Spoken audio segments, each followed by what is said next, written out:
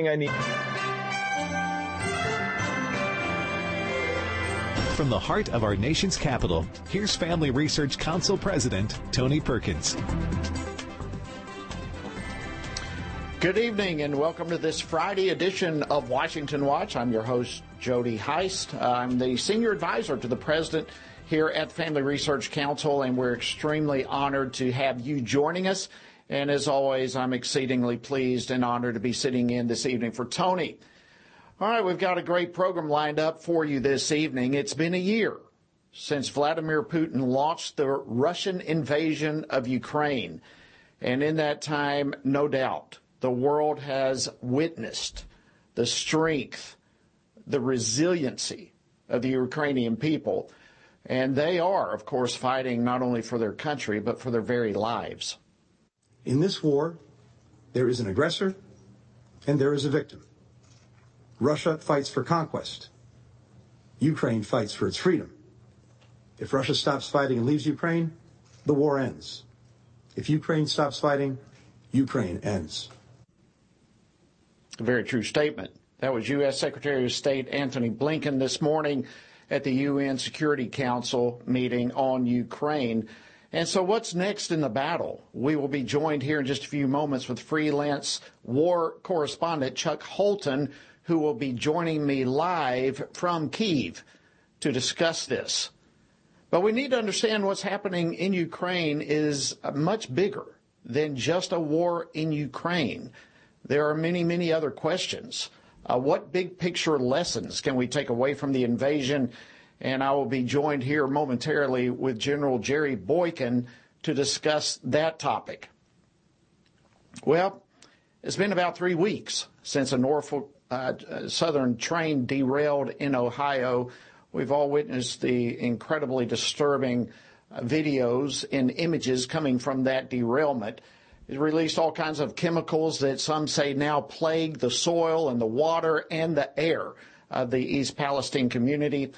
The question is, why has the federal response been so scattered and so lacking? Congressman Doug LaMalfa will join me to discuss that issue a little bit later in the program.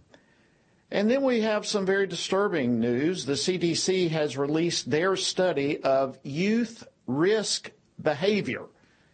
And there are some encouraging things in that report, but there are some issues of grave concern. We will be discussing that, and you do not want to miss it. It specifically points out teenage girls and some of the issues they're facing.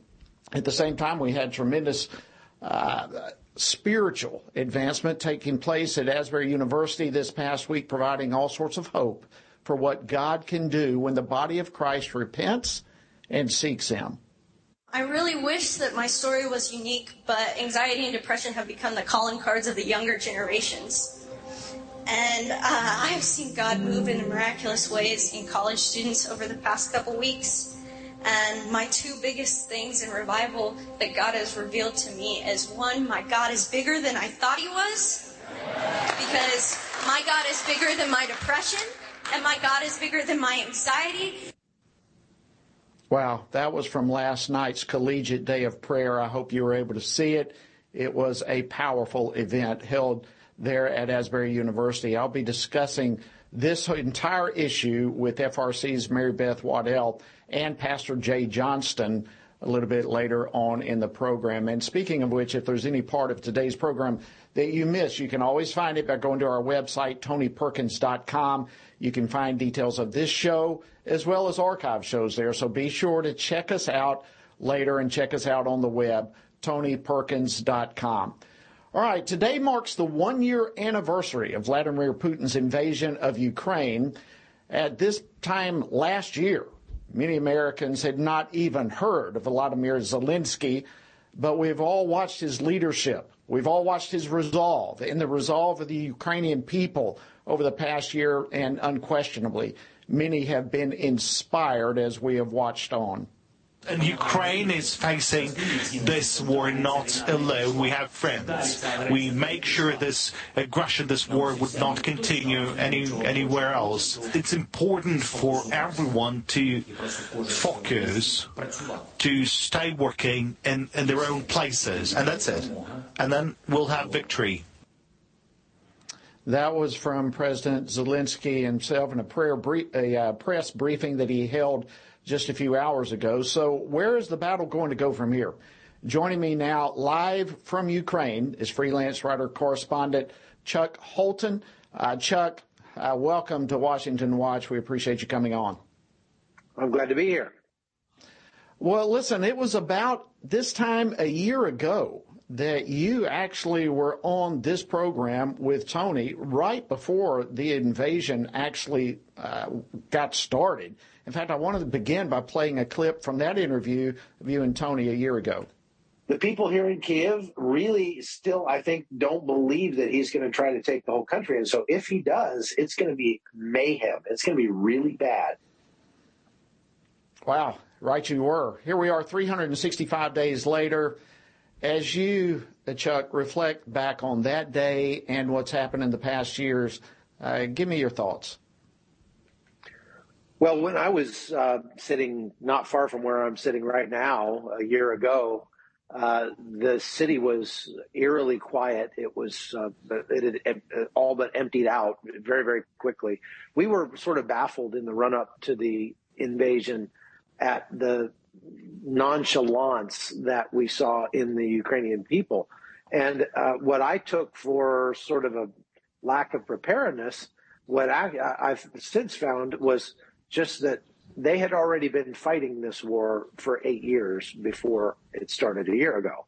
And so they were inured to it already. They knew what it was like to be in a nation at war.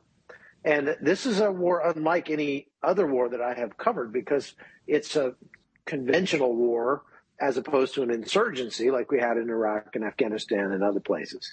And so there are actual front lines that change from day to day.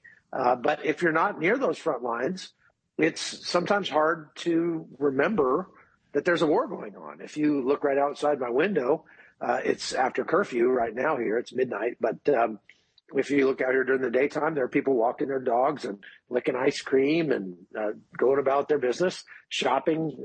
And you would almost just think you're in any capital in Europe. But if you look a little closer, you'll see the sandbags around the monuments, and you'll see sandbags built up in the windows of some office buildings around here. And you'll see some windows that are boarded up still. Now, Kyiv is no longer empty, because the people, once they realized that Russia was not going to be able to take Kyiv, the people came back. And now there are more people living here than there were before the war because we have all the refugees from out east that have come here. So Russia it started out with an idea that it was going to take the whole country. And it thought that would be very easy, but they didn't count on the fact that Ukraine would fight back. And so when they did fight back, and they fought back strongly, Russia was unable. Their advance broke down very quickly, just within a matter of weeks. And so then they had to pull back and sort of refocus their combat power in the east to try to just solidify the Luhansk and Donetsk region, the Donbas area down there, and try to shore that up and take the rest of the parts of those oblasts that they didn't already own. That actually failed as the Ukrainians hit the Russians with a big counterattack in September that pushed them out of the northern part of the Donbass and pushed them out of Kherson in the south. So Russia has lost pretty much across the board. Ukraine has more tanks now than they had before the war. Many of those tanks were Russian tanks that were either abandoned or captured by the Ukrainians. They call it the Russian Lend-Lease program.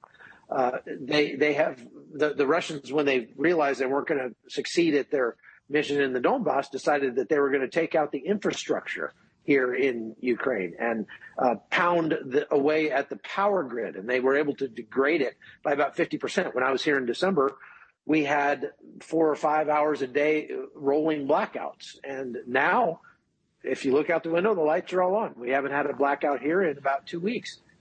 And that just shows that the Ukrainians have been adapting to this new reality and pushing the Russians very hard.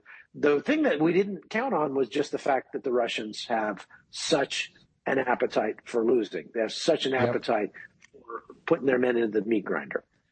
And Chuck, let me ask you this. We've only got a few minutes left here. I was actually in some briefings with this while I was in Congress. I was there when we had an address from President Zelensky himself.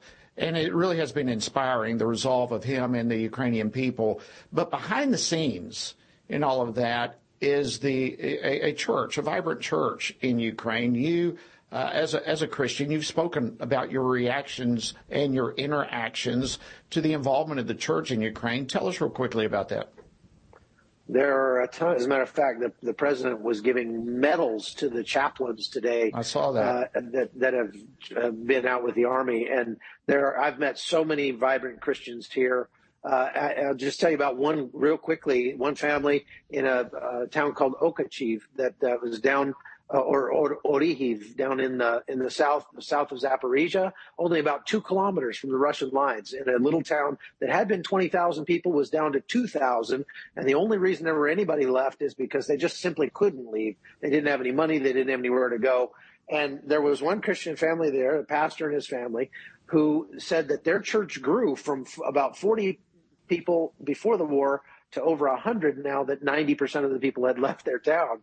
And they prayed about it. They have the means to leave if they need to. They have vehicles and money, but they prayed about it, and they feel like God told them that he would be glorified one way or the other in that circumstance. He could be glorified through them, or he could be glorified through someone else. And so they decided to stay.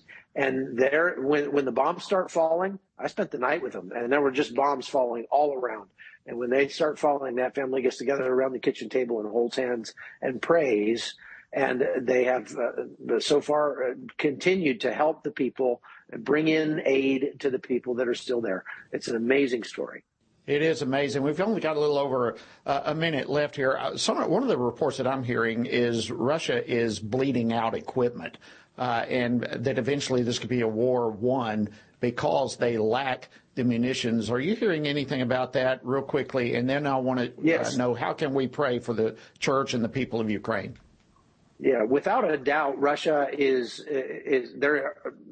got 97% of their military engaged in Ukraine, according to intelligence sources. They're using museum pieces as tanks now. They've had to pull a bunch of rusty tanks out of storage, and they've called up conscripts. So this new wave of conscripts is even less motivated, even more poorly trained, poorly equipped than the last group was. And so now the Ukrainians are much better equipped, much better trained. And so I don't expect this new push to do any better than the last one. How can we pray? I've been praying that God would thwart the plans of evil men, because Russia has a huge appetite for this, meat grinder and just pushing men in there. And they feel like they can outlast the West, and that's how they will win. Chuck Holton, I know it's late there, about midnight. Thank you so much for staying up and joining us this evening on Washington Watch. We deeply appreciate it. I'm very happy to be here, and thanks for having me on. You guys are doing good work getting the word out. Thank you so much. All right, friends, coming up, more Washington Watch right after the break. General Jerry Boykin will be joining me with his reflections as we consider this one-year anniversary of the invasion of Ukraine. You don't want to miss it. Stay tuned. We'll be right back.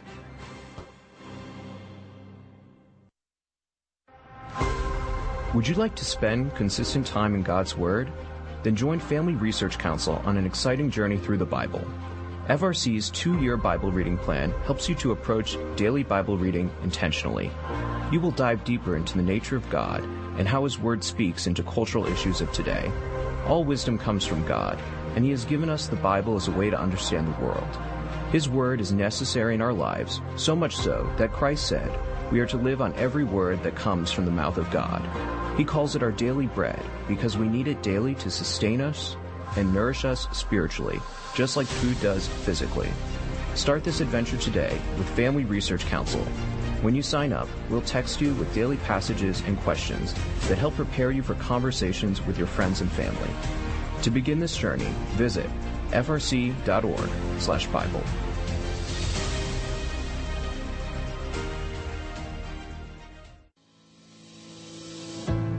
1 Peter 3:15 instructs us to always be prepared to give an answer to everyone who asks for a reason for the hope that we have. The mission of FRC's online Center for Biblical Worldview is to carry out that verse by training Christians to advance and defend the faith in their families, communities, and the public square, as now more than ever we need to be grounded in the truth of God's Word. The Center for Biblical Worldview provides amazing written resources for a wide range of relevant issues, including biblical stances on voting, religious liberty, abortion, marriage, and sexuality. Each of these topics comes as a free downloadable PDF version, abbreviated version, and Spanish translation, along with a prayer guide. To access this written series or to sign up for the Center for Biblical Worldview's monthly newsletter, visit frc.org/worldview.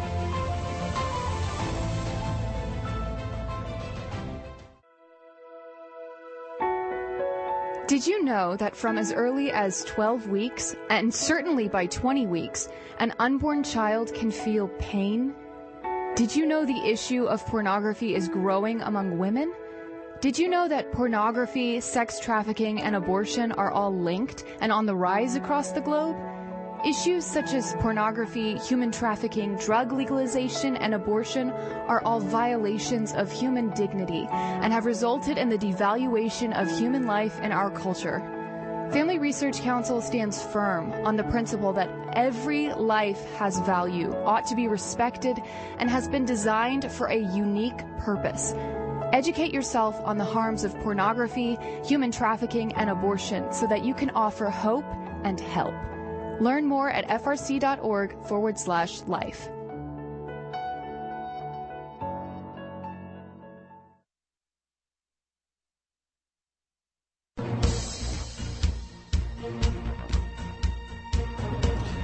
Welcome back to Washington Watch. I'm your host, Jody Heiss. And don't forget our website, TonyPerkins.com. All right, on this grim anniversary of the first year since the invasion of Ukraine, I think we must be reminded yet again of the sovereignty of nations and the rule of international law. And within that context, what should the United States be doing? What is our role in all of this moving forward? Well, joining me now to discuss this and more is FRC's Executive Vice President, General Jerry Boykin, who, by the way, spent the last 4 years of his brilliant 36-year military career serving as the Deputy Undersecretary of Defense and Intelligence, and he was also one of the original members of the Army's Delta Force. General Boykin, as always, great to have you on the program. Thanks for being with us this evening. Well, thanks for having me on, Jody. It's always good to be with you. Well, listen, I feel like I've got a million questions. I'm just loaded up. I've got all kinds of paperwork here and questions coming all over the place. But here we are 1 year in the anniversary of this invasion. And just generally speaking, to start with, what are your thoughts? This was a war of miscalculations on behalf of Vladimir Putin. He miscalculated the response of NATO. NATO's never been more unified. He miscalculated the response of the European Union. And most importantly, he missed it altogether in terms of the capabilities and willingness to fight of his own military. They have been an abysmal failure, and about 200,000 that we know of now have been wounded or killed in a fight that they thought was going to last about 3 days.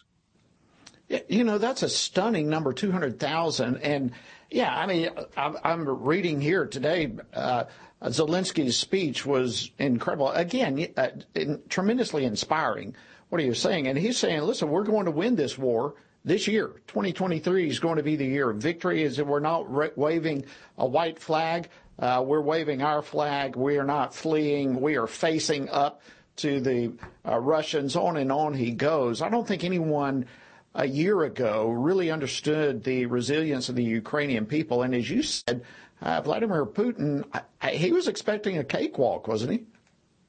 I don't think there's any question about it. He thought he was going to establish a Russian-friendly regime there, and it really in a matter of days, maybe weeks, and that didn't happen. And one of the things, though, that has been most interesting to me is the way his young soldiers have done everything they could to get out of this war. Many of them just took off and walked back into Belarus. Others just abandoned their equipment, their tanks, their personnel carriers, their artillery pieces, and made their way back into Russia, up into the eastern part there. And I tell you, I have been surprised at how the Russian people have reacted as well. And that is they've arrested over 20,000 people for protesting this war. And that is something that is basically unheard of. I think the last miscalculation like this was probably when Hitler went into to Russia itself during World War II. Wow. I was not aware of the numbers being that large. That is, that's one of those things that you've got to believe will come back to haunt Putin, so to speak. But let's real quickly talk about the bigger picture here. What should we take from this?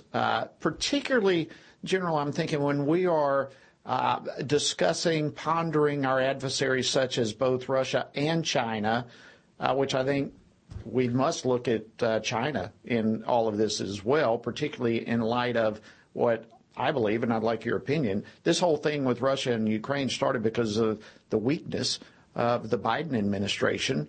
Would you agree with that? And if so, doesn't this play into China and what we could potentially expect from them? Yeah.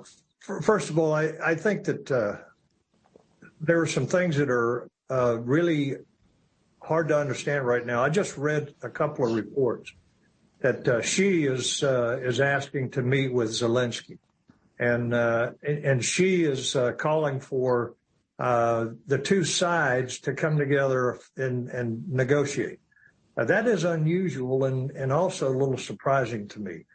But I also think that Xi is looking at this as, and I don't think a lot of people would agree with me on this, but I think Xi is looking at this and the drubbing that the Russians are getting, and I think he's probably assessing now what they have to do to be able to take the Ukraine and not wind up in the same situation that Putin is in right now. I said the Ukraine, I meant Taiwan. Right. Yeah, and that's what I'm getting to. Don't you? I mean, we look at the disastrous Afghanistan withdrawal. That had to motivate Putin to move ahead, saying we have weakness in the White House here. And then as we watch the response of this past year, it's got to encourage China, potentially with Taiwan.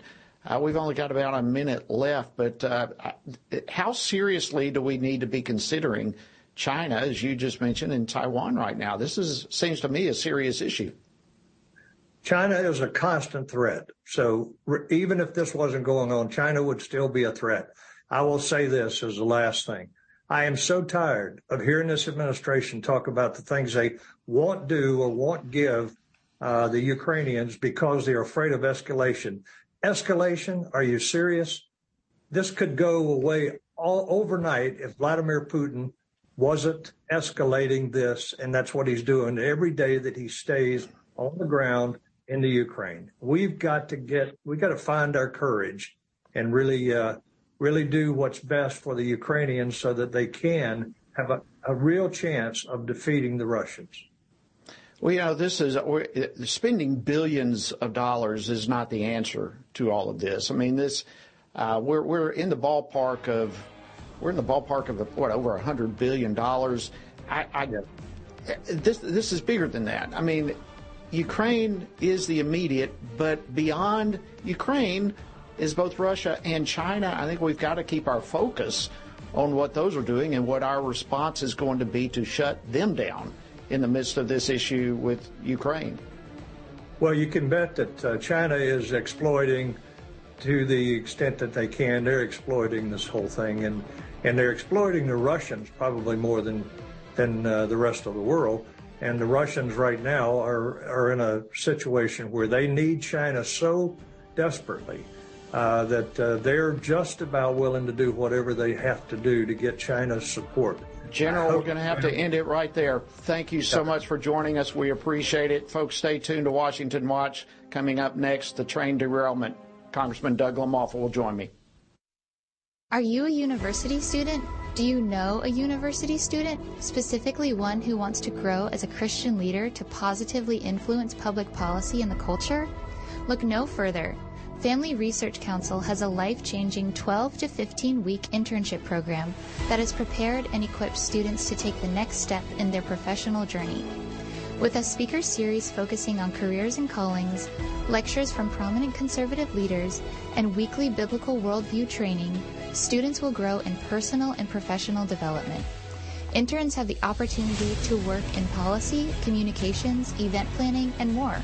They will gain real-world experience working directly with our experts who will guide them in pursuing careers of influence so that they can make a difference wherever God calls. This paid internship offers fully funded housing in the heart of downtown D.C., giving you the chance to experience our nation's capital. Visit frc.org/internships to apply. What is biblical masculinity? In our culture of gender confusion, there aren't many examples of godly manhood. Men, husbands, and fathers need to find a model of godly manhood, leadership, and strength. But where can they find it in our culture? Stand Courageous Men's Ministry was created to help men find this model of godly manhood and to develop a strong biblical character, cultivate positive habits, build and rebuild relationships, and make commitments that will move men closer to God's good purpose and design. Men who will stand courageous. Join us at a Stand Courageous Men's Conference to discuss critical aspects of masculinity. These conferences are led by men who understand the issues men face. They unpack our role as a defender, provider, instructor, and battle buddy so that we can make an influence as a chaplain inside and outside the home. Learn more and find a Stand Courageous event near you at standcourageous.com.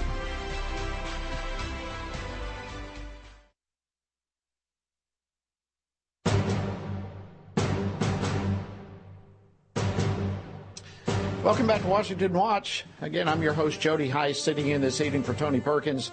We appreciate you joining us. Okay, the federal response to the train derailment in East Palestine, Ohio, has been absolutely disastrous.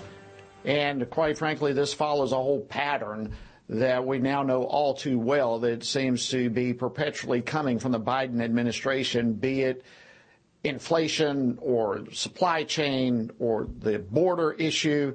Bad events just keep happening. They keep piling up. And, you know, they keep saying, it's not our fault. It's not our fault. Well, the National Train Safety Board released their report yesterday, and surprise, they want more regulation. Joining me now to discuss this and more is U.S. Representative Doug LaMalfa. He serves on the House Transportation and Infrastructure Committee and also the Ag Committee and the Select Committee on Climate. He represents the 1st Congressional District of California. Representative LaMalfa, thank you so much for joining us on Washington Watch. Jody Heiss, it's really great to see you. Thank you, colleague. It's great to be on with you today. Well, likewise, always good to see you. And we were, those of you who may not know, we're just one or two offices down the hall from one another and served on some committees together and had a lot of time. So, dear friend.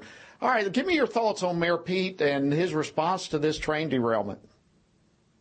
Well, it's aggravating how much time went by before there was a real response by the proper entities to be part of this. You know, now the Federal Railway Association, the FRA got on it pretty quick, but the NTSB, you know, I think they've gotten some answers as well. But what's really disconcerting is what's been coming from the White House and the Secretary of Transportation.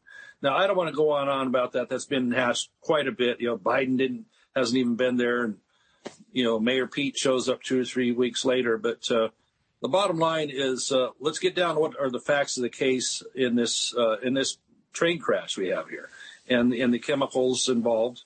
So as you mentioned right at the top, Jody, it was a deal where there's regulators can't wait to make new regulations on this and overreact. In the meantime, all we generally hear about from the administration and even the Democrats in Congress is we talk about, we got race issues, we got gender issues, we got climate change, or we got to blame Trump. That's just so tiresome, because what we have here is what do we really need to explore on the facts of what happened with this train? It sounds like, from what I'm picking up, is that there was a bearing failure on one of the axles. They say car number 23. Okay, so let's delve into that. Does that mean we have to replace the brake systems on all trains? Some of the ideas laid out by the board are like, well, we need to have more paid work breaks for railroad employees. What's that got to do with the train safety here? What they want to, or paid vacation, all this stuff. They want to load other things in that aren't really part of the subject in order to pay off, certain political cronies. So let's get focused on what the facts are and what the needs are.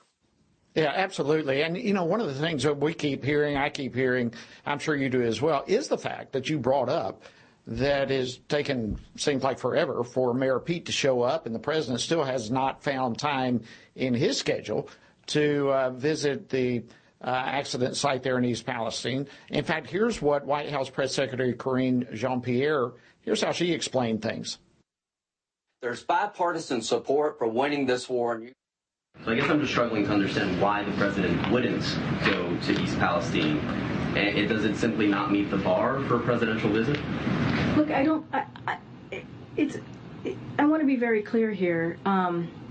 There's no reason to struggle, I don't think, on this question. Well, I mean, that's just bizarre. It's like, I want to be clear. It's like, what in the world is she trying to say? There is no excuse. Look, nobody explains, or no one blames Mayor Pete nor the president for the accident, but there is reason for great concern for their response in all of this. What are your thoughts with this? Well, if the response is going to be just more regulations that don't even hit the target here, let's get down to, and what I hope to do in committee. Now, me and several of my colleagues, we already have a letter into NTSB asking a lot of specific questions on how the issue was addressed, what people signed off on. For example, Jody, the biggest problem here to me is the decision that was made to torch the chemicals that were involved in the crashed rail cars. Okay. Now, they'll say, it could have exploded. All right. Well, that doesn't seem like a very wise reaction to me. We want to know more about how much of this could have been vented off without having to light the thing on fire and have, we've all seen that smoke plume, that mushroom cloud, and it ended up flying all over the Northeast. So could they have done more to actually find a way to pump off some of the cars that weren't as directly involved in fire, or keep water going on the fire? I know it's tough, and I don't mean to claim to have all the answers on this. But the idea that the best way to do this was light it on fire and have all the fallout you got from those chemicals just seems like a terrible idea to me. So these are what we want to ask in our committee. I'm proud to be on the T&I committee as well as the subcommittee on railroads and get some of these answers from these folks on this, because it seemed pretty irresponsible. They said, well, it could be an explosion. Like, well, they already had at least a 1 mile radius evacuated the area. It seems like what has happened has been environmentally worse than you could imagine. And EPA, that was their answer to it. So this is what I want to know about. Representative LaMalfa, we're glad you're on that committee as well. I wish we had more time. I've got tons of questions and reports here with chemicals that are still there that are very dangerous. But thank you. We'll have to catch that at another time. Thank you for joining us this evening on Washington Watch. Yeah. All right, friends, coming up, we have some disturbing news, a study that confirms what many of us feared about today's youth. Well, the question is, how can we help? We'll be discussing that right after the break. Stay tuned.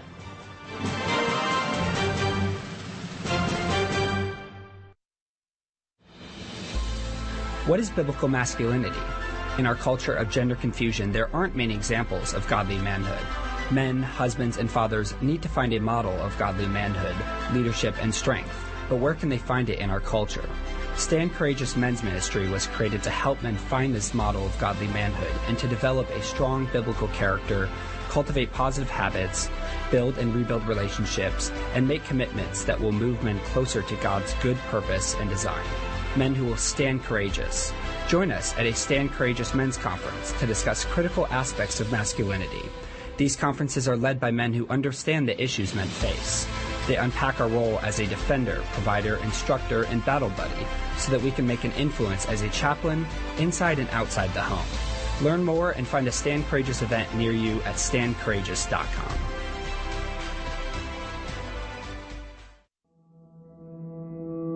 With the increase in tech censorship of conservatives and Christians, Family Research Council created a tech subscription platform to be sure we don't go completely dark due to censorship. It is important to us that we stay connected with you and that you stay informed. So if we get canceled, you can still access updates on faith, family, and freedom. How?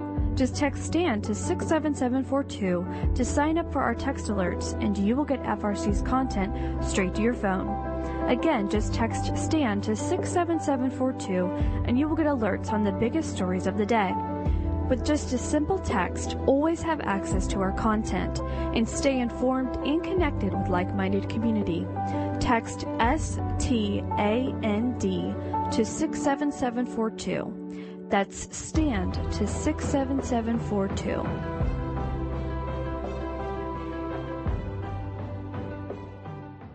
Are you a university student?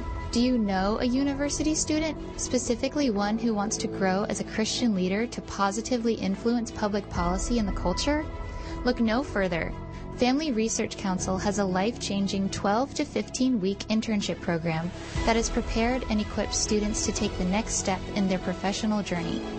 With a speaker series focusing on careers and callings, lectures from prominent conservative leaders, and weekly biblical worldview training, students will grow in personal and professional development.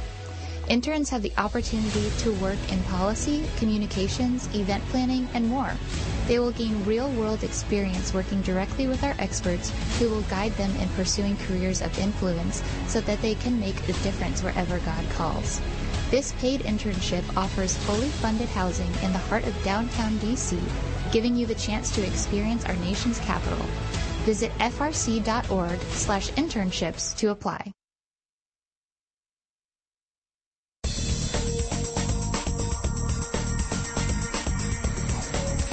Welcome back. Thank you so much for joining us this evening on Washington Watch. I'm Jody Heiss, your host, sitting in this evening for Tony.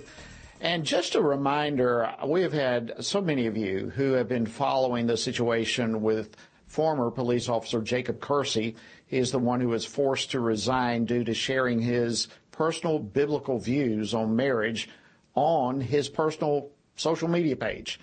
Well, you can join with us in trying to help make a difference there. You can join with us by asking Mayor Norton and the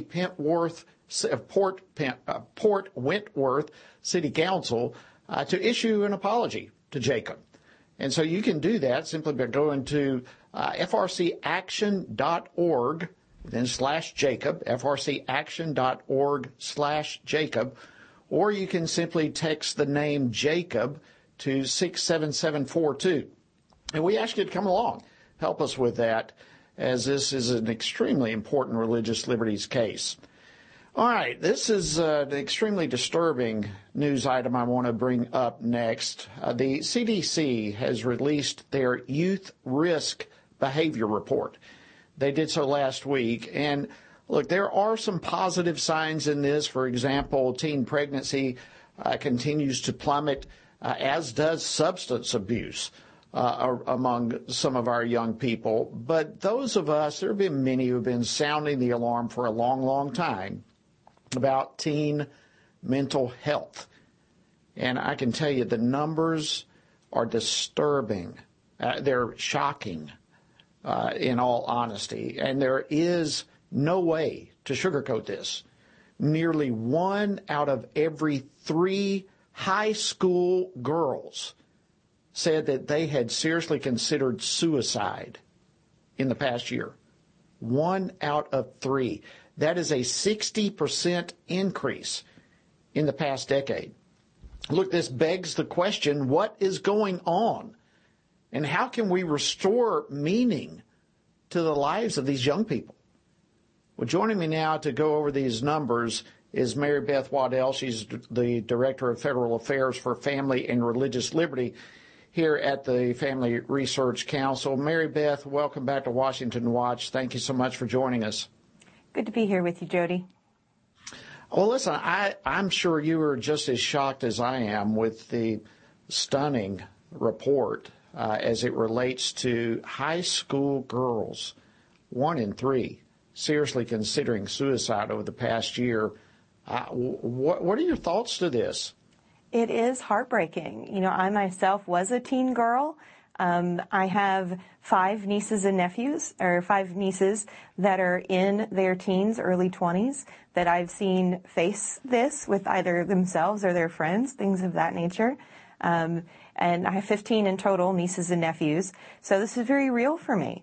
Not only because I went through a teen girlhood, but I see in this generation what it looks like firsthand. And so it's very heartbreaking, not necessarily surprising, as you mentioned earlier, with everything that we're seeing in culture and society. But despite all of that, I do believe that there's still hope. Well, you know, we have to take an honest look at this. I mean, I've seen all sorts of excuses, throwing the blame, COVID, and a host of other things. But what are some of the issues that young people are facing today that we need to honestly look at? They are facing real issues of what spirituality and what is their identity in Christ. And so much of that really is being affected by these outward issues like COVID, like increases in single parenthood and fatherlessness, and being inundated with identity politics that is just keeping them so ironically confused about their identity and who they are, what is truth, what is right, what is wrong. And we live in a technological age that does have compounding effects of you have to look perfect, you have to look like you have it all together, and even loneliness just because you have, so many friends on a social media platform doesn't mean that you actually have someone there for you to talk about the deep issues, to talk about what you're really going through, to talk about spirituality and things of those nature, that you might not have that in those 1,500 followers or thousands of followers that you have on TikTok or whatever. Yeah, you bring up a really good point with the technology. I mean, I don't think anyone would doubt. I saw just today, in fact, a study, and it seems unbelievable to me, but among high school girls, they spend up to 70 hours a week on their phone and on this. I mean, that's a stunning amount of time. And when you give yourself over to that, there are literally hundreds of voices speaking into their lives, as you say, how they're supposed to look, how they're supposed to act, what clothes they're supposed to wear. All of these, a bombardment of voices that they can never measure up to. They cannot be this perfect person. And at the same time, we are in a culture that is dehumanized. We, for crying out loud, can't even, many today can't even define what a woman is. And so you look at these young girls, and no wonder there's so many problems. It is both a societal problem and a spiritual problem. Wouldn't you agree? Absolutely. What the societal problems that we're seeing are the physical manifestation of the spiritual problems and the spiritual issues. And the attack of the enemy on this generation and on young people. The Bible tells us that the enemy comes to kill, steal, and destroy.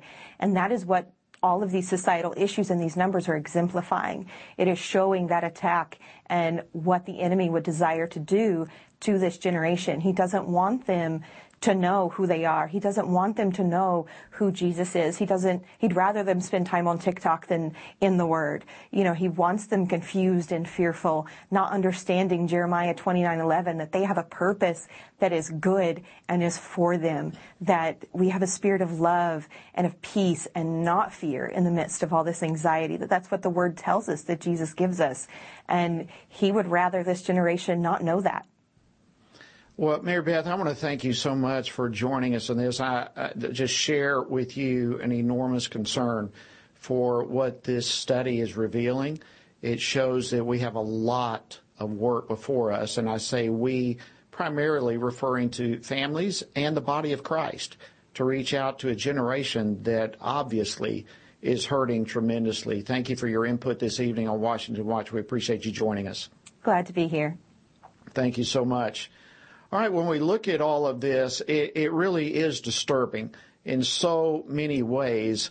But in the midst of the storm, in the midst of the difficulty, most of us, probably you as well, have been watching over the last couple of weeks some very encouraging developments spiritually that have been coming out of Asbury University and literally spreading, hopping to many, many, many other campuses around the world. Well, one of our own, Dr. Jay Johnston, has been to Asbury. He is a national prayer director at the Family Research Council, and he just returned from the event that took place at Asbury last night. Dr. Johnston, thank you for joining us. Always great to have you. Thank you, Jody. Good to be with you this afternoon. Thank you very much. I want to begin by showing a clip of one of the testimonies that took place last night. You were there. You saw it. No doubt you will remember this, but play clip 2 for me. I really wish that my story was unique, but anxiety and depression have become the calling cards of the younger generations. And I have seen God move in miraculous ways in college students over the past couple weeks. And my 2 biggest things in revival that God has revealed to me is, 1, my God is bigger than I thought he was, because my God is bigger than my depression, and my God is bigger than my anxiety. Wow. I know you remember that vividly. My wife and I, we were watching in tears as she and many others were sharing. And I was just talking with Mary Beth a few moments ago. Hopefully you were able to hear about the mental health issues, especially among teenage girls, high school girls. Why is that such a struggle, particularly in this upcoming generation? Well, I think there's several reasons. I don't think there's just one.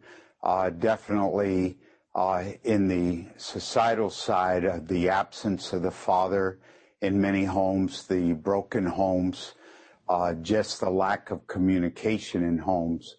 But right before that young lady shared her testimony, one of the professors, administrators who often would share, and he was present around to just pray with students, he kept declaring that what God is doing here is he's rescuing this generation. He's rescuing them from depression and anxiety and from death.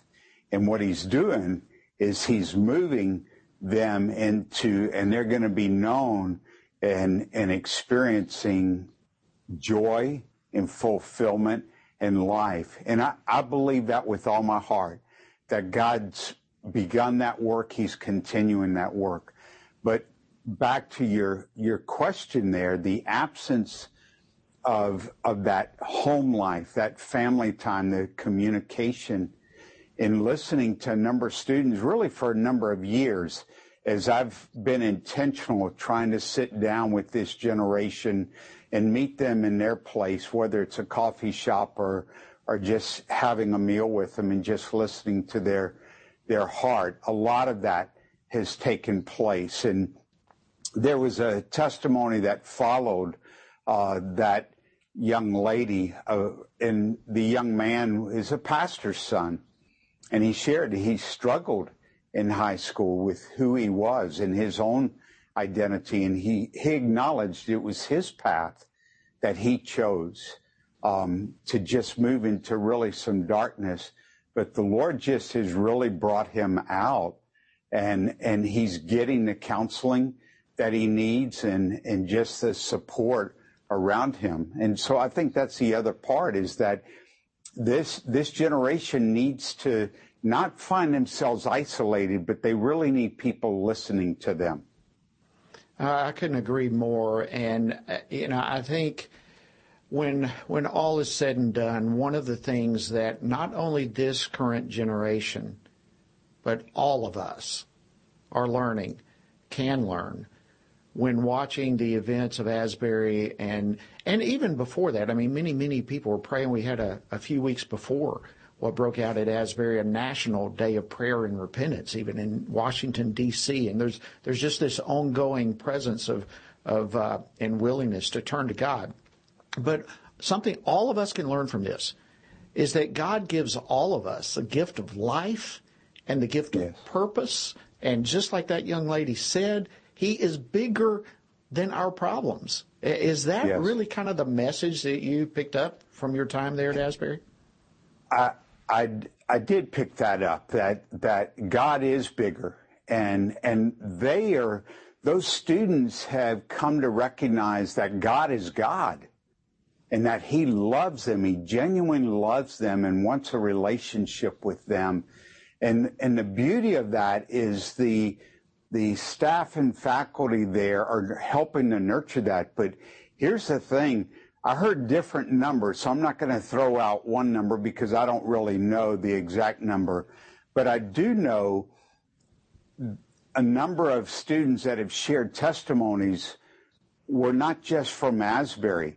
They were from surrounding schools. In fact, by the afternoon of February 9th, the auditorium was filled not just with Asbury students, but colleges and universities from right around the Lexington area as word began to spread. You know, God created us to be social beings, never to be alone, never to be isolated. And that's what's happened. I think that's part of what Mary Beth was saying when the enemies come to steal, kill, and destroy. That to believe that and get pushed in that way. But you know, even what's been happening around D.C., there's a group of pastors, and the number ranges from about 175 to 250 that have been gathering, and they started calling themselves Essential. And they've come together to pray together because they found themselves also isolated. And so God is working, and he's doing a work all around this country. And Jody, the beauty of last night and the way that it really didn't end, there was a commissioning to go out, which the Lord has given us the Great Commission to go. And we need to do that. We need to go into all the world and to make disciples. But this commissioning was to go to your family and share what's happening. Go to your church, go to your city, and begin sharing that. And the text coming out of 2 Kings 7, I would just encourage everyone to read that, to read 2 Kings 7, study it, read Psalm 34, and understand what God's doing there. Understanding that one of the verses of Scripture that young lady, the clip you played, was out of Matthew 11, when Jesus said, "Come to me, all you who are weary, I'll give you rest." If you have a conversation with some of those in this generation, when you ask the question, "How are you doing?" often the response is, "I'm tired." And you wonder, what are they tired from? But I've come to have a greater compassion and understanding for them, and that they really are tired. They're tired of the way that they've been maybe conditioned or put into life. And we need to recognize that Jay, we're gonna have Jesus to wrap is up. telling them to come. So, yes, Listen, sir. thank you so much for the insight that you bring. We appreciate you joining us so much on Washington Watch. Thank you. Have a great evening. You too. And friends, each of you have a fantastic weekend. God is at work. Never lose heart. Don't be in despair. Have a great weekend. We'll see you next week here on Washington Watch. Washington Watch with Tony Perkins is brought to you by Family Research Council and is entirely listener-supported. Portions of the show discussing candidates are brought to you by Family Research Council Action. For more information on anything you've heard today, or to find out how you can partner with us in our ongoing efforts to promote faith, family, and freedom, visit TonyPerkins.com. Also, to leave a comment about Washington Watch, call our watch line at 1-866-372-7234. That's 1-866-372-7234. 834.